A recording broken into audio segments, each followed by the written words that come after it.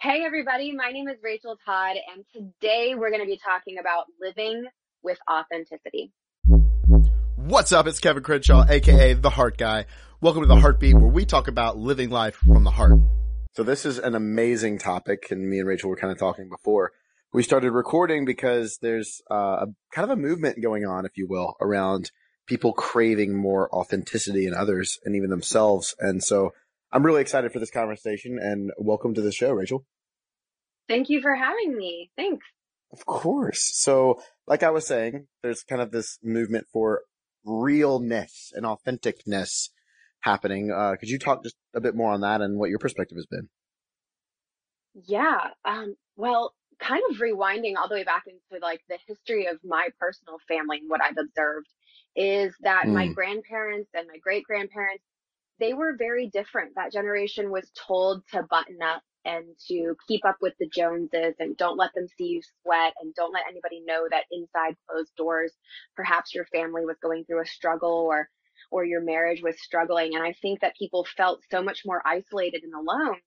And it's really, I mean, not to bring this conversation down, but I'm going to start on the downside mhm, of it was that I witnessed my grandfather. He passed away with, not a lot going on, not a lot of friends, not a huge celebration of life, sort of like a legacy of sons that tended to shy away from vulnerability and to lean more into sarcasm and biting comments. And that's how I observed um, people deal with one another when I was a little girl. And as I've mm, studied positive psychology and gone through my own training with yoga and mindfulness, and then of course incorporating pageantry into that, I've discovered that the opposite is true, that the opposite is what has enabled me to accomplish all that I have. And I just think that generationally there's something changing. And I think that the millennial generation is a big part of this. The internet is a wonderful catalyst for this movement because people are celebrating differences and celebrating struggles and watching somebody come through a struggle and build resiliency in such a different way. And it's happening all over the mm, world. And people are able to see stories from different countries or war torn countries and refugees, and to see stories that are probably a lot more detrimental than my own. And so to just be exposed to those helps you to see that, like, man, my life really isn't so bad. I can share my story.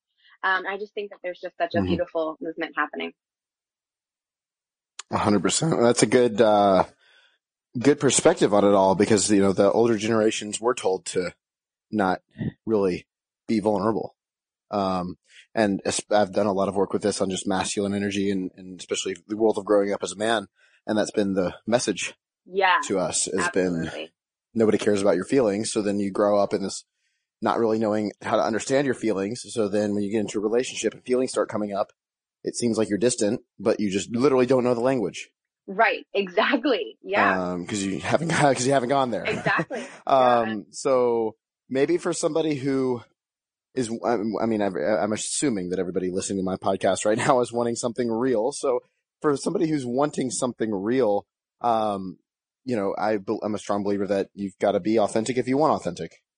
And if you want authentic to stay around you. So how could you, or what advice would you give people to really start to share more of their truth?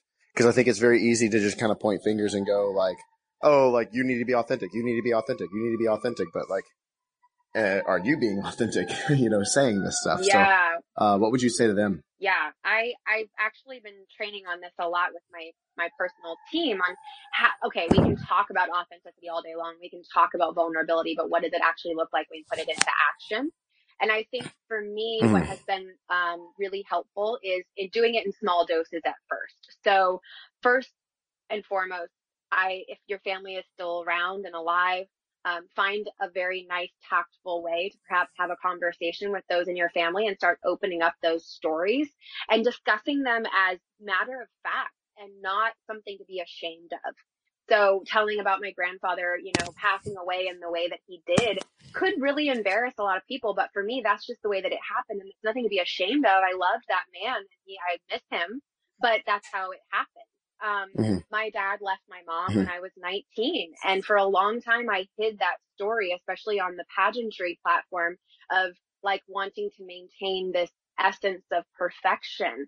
And I realized that people didn't want Mm-hmm. that. People listening to me speak, especially young students and teenagers that are really, um, they're very vulnerable to influence. They wanted to see somebody succeed that had been through some stuff in their lives. And so I was doing them a disservice Right. by not telling them what I had been through. Um, and I Mm. think that doing it in small doses. So I started with a small audience and shared that. And at the end of that speech or that talk, I realized that A, nobody died. B, I was still standing. And C, I had deeper connections with those people in my audience than I had ever had before. And I felt better on the inside for doing it. And so I think just like taking a deep breath before, on a very physical level, like taking a deep breath before sharing Yeah. something, um, perhaps writing out your narrative in a journal before you start to share the story of your life and realizing that there's so much that you can help people with by showing them like, look, this is where I've been. This is what I've been through and I'm still standing. You're going to inspire more people that way than you would by staying quiet. And you have to realize that like you're being selfish by not sharing your story. You're being selfish by not helping others to succeed, by inspiring them to do more with their lives.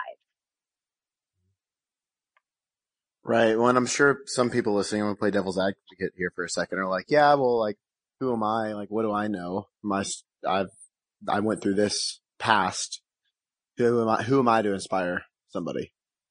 Oh my God. I mean, to that, Could you speak to I that? say that everybody has the ability to inspire and that you never, ever, ever know what somebody is going through. In my line of work, getting to dive into Mm. women's stories. And I have been approached by women that I would have been in awe of had they walked into the room. And I still am, but in a way of like, wow, that woman's so beautiful and she must have it all together and she must be so wealthy and she must have a beautiful family and everything must just be so wonderful for her. And getting to work one on one with these women and hear what they're going through or what they've been through in life. And the more you expose yourself to it and open yourself up to it, you're going to see that those who have risen the highest are usually those that have fallen the lowest. And I would say that you have to just start sharing with anybody and everybody. I mean, somebody in a coffee shop, you never know where these connections are going to come from. And you could get to the end of your life and feel like you've only talked to 7 people in your entire life and really shared your story. Or you could get to the end of your life and feel like you could reach out and hold hands with like 400 human beings and feel a connection with them. That's up to you. But for me, I know that I want to get to Mm. the end of my life and feel like I have had these like really incredible soul penetrating eye contact conversations where you see their eyes well up and they don't need to break down in tears. Like I'm not asking people to lay on the floor in the middle of the grocery store because I brought them to tears, but you can tell when somebody's eyes sort of well up and they get that they just are connecting with you and you sort of just have a moment and Hmm. that fills you up more Yeah. than anything. That fills me up more than anything. I should say you.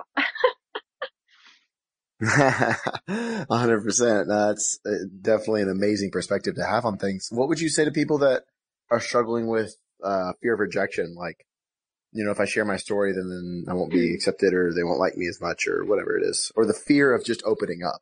Oh man, I have a very Really, I feel strong it's the fear of opinion about rejection, that. but Yeah, about rejection. I I have preach been it. rejected more times than I've been accepted in life. And I was raised in a very small town and I got labeled very early on as the redheaded awkward girl that was in gifted classes and like tall and lanky and freckles and really fair skin and all of and I'm an Irish step dancer. Like I don't think you could add one more thing on to like my description as a child that could have made me any more of an outcast. But you know what? All of those people who are going to reject or make fun or speak behind your back, A, they don't care about your life as much as you care about your life. They don't care about your success as much as you care about your success. They don't care about your legacy as much as you care about the legacy that you want to leave. And so freaking what? Like those people are so much further back on their journey, they're not even willing to listen to a podcast like this. So you have to let them have their time in life to discover all of this stuff. And like, they're not woke, as a lot of millennials would say. Like, they're not ready. It's not that they're Yeah. judging you, they're judging themselves for feeling insecure around the fact that you're willing to shine brighter. That's what it is.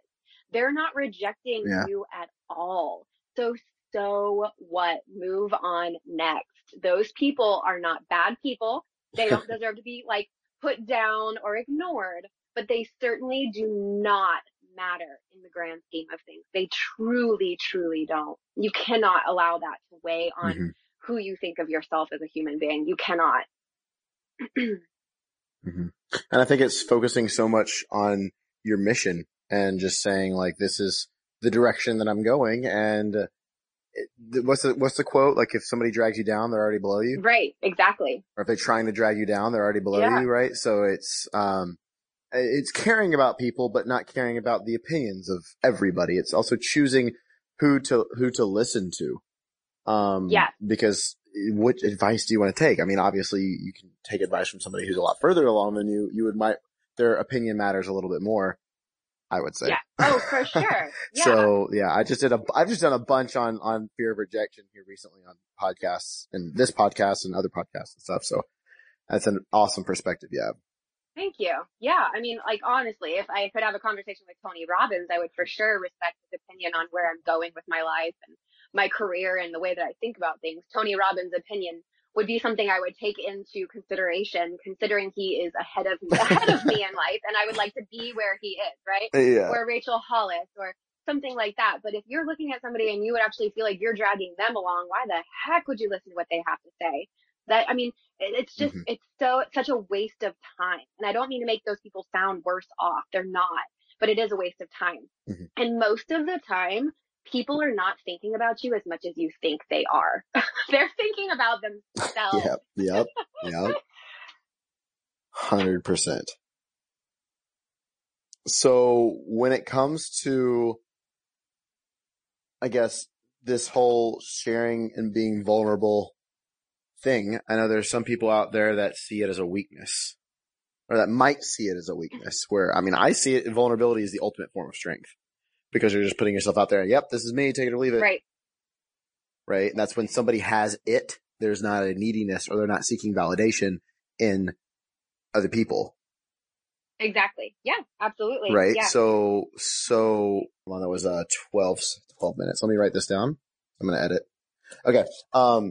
So how does somebody go from, you know what, like, this actually is something that I need to do, versus like, oh, Kevin and Rachel were just talking about dive this on into some Brene podcast. Brown's work. That sounds cool. I'm sure you have.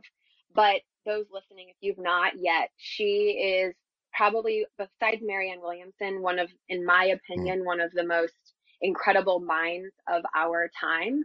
And they will go down in history as being the people who have started a new renaissance. They're the beginning of a new enlightenment, in my opinion.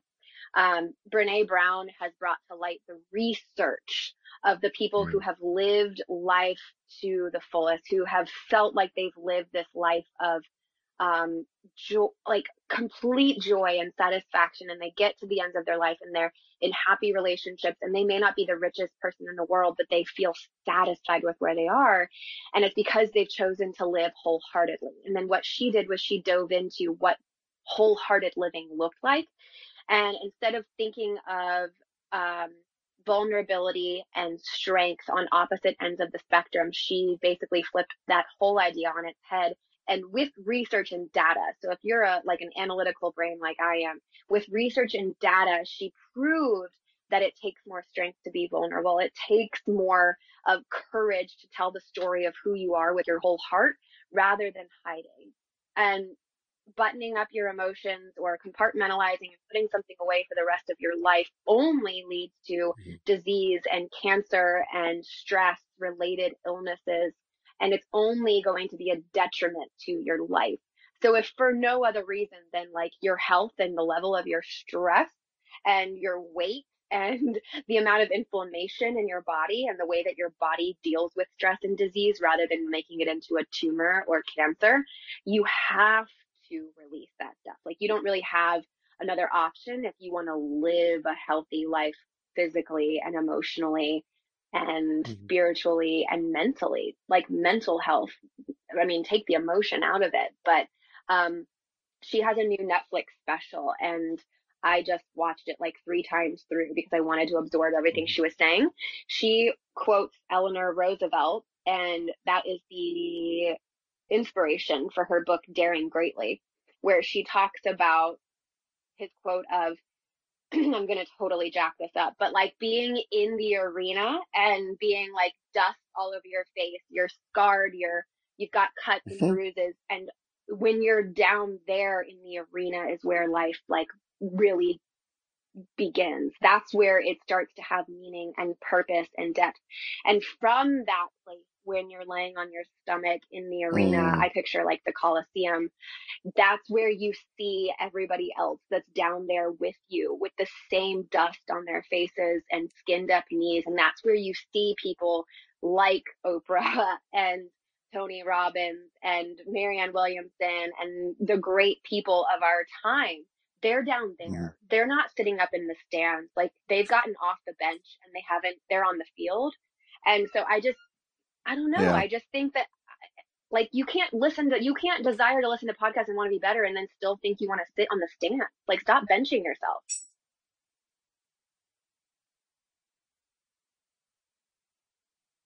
Mhm. Yeah.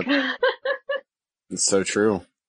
I love it. Well, I feel like we could keep talking about this for hours, Yeah. but I where can am people on find out all the more social about media you and what platforms, you do? mainly Instagram, obviously, but Facebook as well.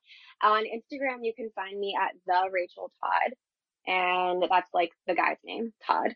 And my website is racheltodd.com.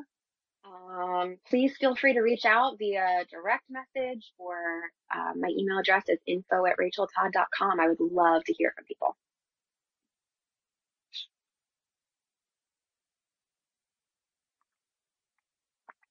You're Awesome. Well, welcome. thank you I was so taking a much, sip of Rachel. water. I really Sorry. appreciate it. This is an awesome episode and an amazing conversation. Yeah. It's all good. For everybody listening, go check her stuff out. As always, put some heart into everything that you do today.